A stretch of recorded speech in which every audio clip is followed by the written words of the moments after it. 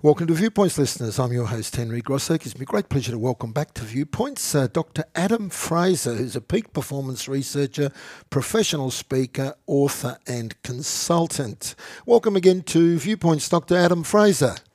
Henry, it's great to be back. It is great to be back, and there's sounds and echoes there of back to some semblance of normality after COVID. Now, Adam, you do a lot of work with people in my space, education, and also in the corporate sector, how to flourish, how to make the most of your talents and your teams. COVID's been there for all of us. From your perspective in the work you do in your space, what impact has COVID had on you, and how have you coped with that?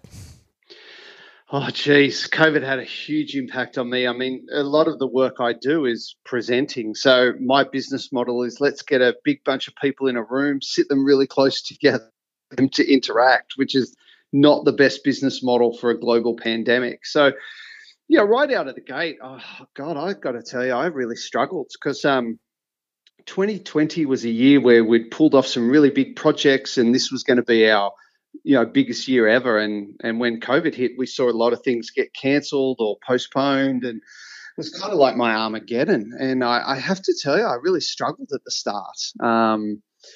It was a pretty dark time, but very quickly we righted the ship. And I have to say, for a business that really relies on getting people together, we handled it incredibly well, and we bounce back from it very quickly. So, yeah, although it was very challenging. Now, we'll talk in a moment about the research, the Flourish Movement, which is based on evidence-based research and partnerships with organisations and universities. The COVID experience, and you just mentioned that you struggled. What did you learn in there that might have added value to the research work that you did with people out there in the field and with university people? The practical experience can sometimes add texture. Yeah, that's a really interesting question. I think one thing I learned right out of the gate was just how much of my self-image was wrapped up in my work.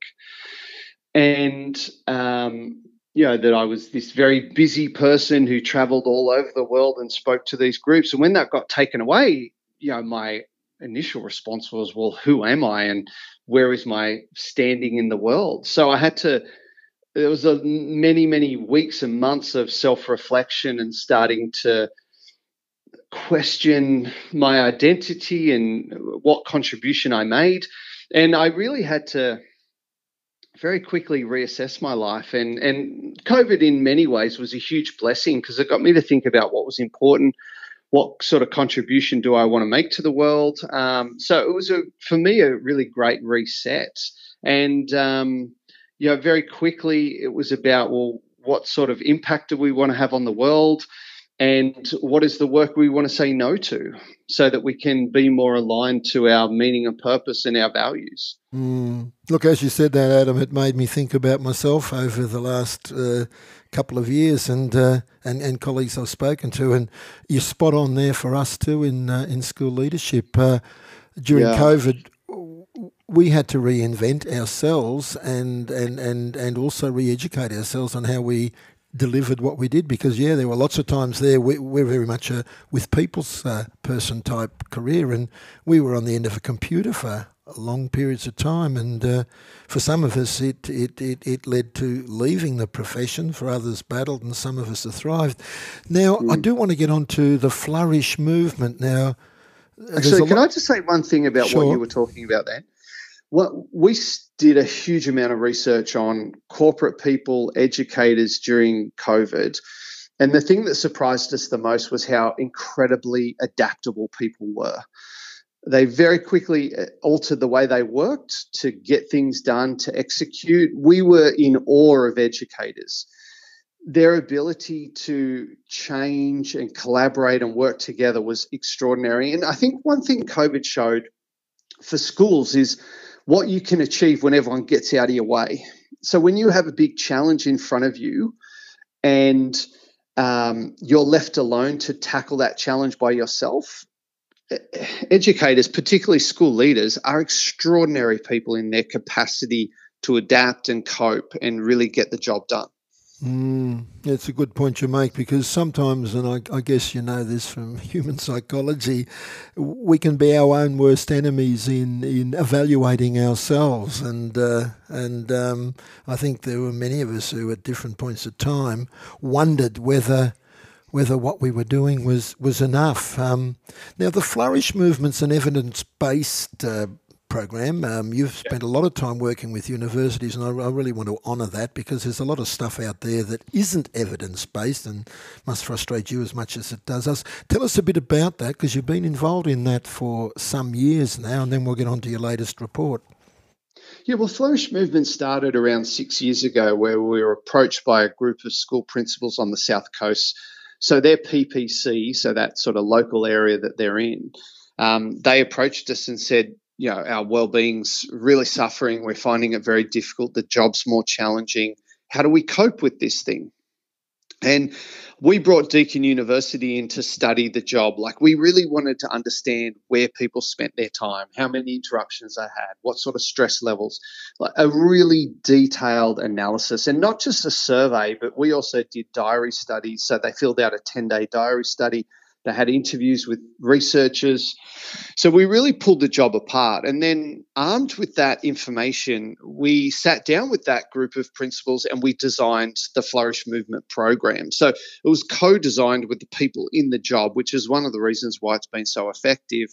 And as you said, everything we teach in there is evidence-based, and also we get Deakin University independently to measure the results of the program, so the results of every group, as well as what we've done recently is research people who did the program 1 to 4 years ago to see if the effects are still there and how they're going. So we take very seriously the research and the validation of independent research for the program. And I want to commend you on that. In your most recent report, the 2021 one that I have in front of me, there's a couple of key findings that, and it's a great program. I think it's a great thing to read and access, but a couple of your key findings we'll chat about. One, the program impact lives on. You might like to elaborate on that. Yeah, well, what we saw is almost 60% of people who finished that program 1 to 4 years ago are still in the high implementation group. So they're still doing practically all of the program. They're still practicing the principles we teach them. Around 30% are in that moderate level of implementation. So they're still doing the vast majority of it. And then you have around 10%, which is that kind of low implementation group who have dropped off a little bit. They're still doing some things, but not the vast majority. And what's really great about that is seeing that the program lives on, seeing that it's continuing to have an impact, which as a facilitator and someone who delivers programs, that's what you want to hear. So we're really, really pleased with that result that, once again, Deakin University independently measured. Yeah, you say implementation levels are the key. In what way? Well, just, what we did is broke the program down into the key elements that we taught. So, for example, one of them is regular recovery. So are they taking time each day, each week to recover from the stress of the role? We looked at the sleep principles that we teach. We also looked at one of the big focuses of the program is how do you control your external environment? How do you reduce the number of interruptions you have? How do you sort of control the agenda? So what we did is broke down what we taught them into these key principles, and then we measured whether they were still doing them or not. And so that's how we get to implementation levels. Now, you say the impact of time is less than expected. That's almost counterintuitive. When you say the impact of time, what do you mean? In your report, one of the key findings was sustainability results were not as impacted by time since completion than we had anticipated. Yeah, well, we kind of were trying to be a bit pessimistic about our own data, where we didn't. You've got to be very careful as a researcher to go in with a bias or a hypothesis, and we expected there to be more significant drop off, and what we found is it wasn't. Well, as I said before, the results really surprised us. We were very happy and very pleased to see that time hadn't really eroded away these principles. They stuck. They were still doing them. And I don't know whether that was because of the huge behavioural change support side of Flourish, or the fact that they get a buddy, and 56% of people were still talking to their buddy on a weekly basis, who holds them accountable for doing these things and gives them that support. So it was a pleasing finding. Interesting, and again, it's counterintuitive for me personally here. You might like to elaborate, Adam. You were almost pessimistic in your anticipation of the outcome. I'm surprised that you were surprised, being the eternal optimist. Well, yeah, I ebb and flow around that, but I'm just very mindful of the reason we use a university to measure our program is that if you measure your own results, you can't help but have some sort of bias because you want them to be good. And what we were very careful of is just, believing our own press or drinking our own Kool-Aid. And even with one of the things we did was hired actuaries to measure the return on investment of the program. So we hired people who do they were based in South Africa. They do big global studies around health funds. So if the health fund invests in something, what is the return on investment? So we got those same people to measure the return on investment of this program. And we said to them, hey, let's err on conservative. Let's not extrapolate things too much. So what we got them to look at was, in terms of productivity and greater performance, as well as better health and well-being, what was the impact of the program? And what we saw was a 300% return on investment. And what that shows is school leaders are an amazing investment. If an education department or a system wanted to invest in these people and really help them support their well-being, the return on investment's extraordinary. I mean, it's 300%, which is just an amazing return on investment. And it just shows that if you support leaders around their well-being, they will implement these things and they'll get good results. Then going through the report, there's some fascinating areas in which you speak, and one of them is the field of boundary strength. Boundary strength is the ability to separate work from home. That of itself is a huge challenge for a lot of principals, teachers, and I would dare say a lot of people. Tell us a bit about that and how from the studies you've come up with some useful information for us. Yeah, well, boundary strength was probably the worst thing that we measured in school leaders in terms of at baseline, they were really bad at it. There was other factors in terms of huge levels of interruption, poor sleep, but boundary strength is measured on a scale of 1 to 5. And they were in the sort of low to mid ones on that measure. And as you described it perfectly, it's just how much does work invade in your personal time? So that could be doing work, or that could be worrying or ruminating or thinking about work. And what we see is around a 54% improvement in boundary strength. So that ability.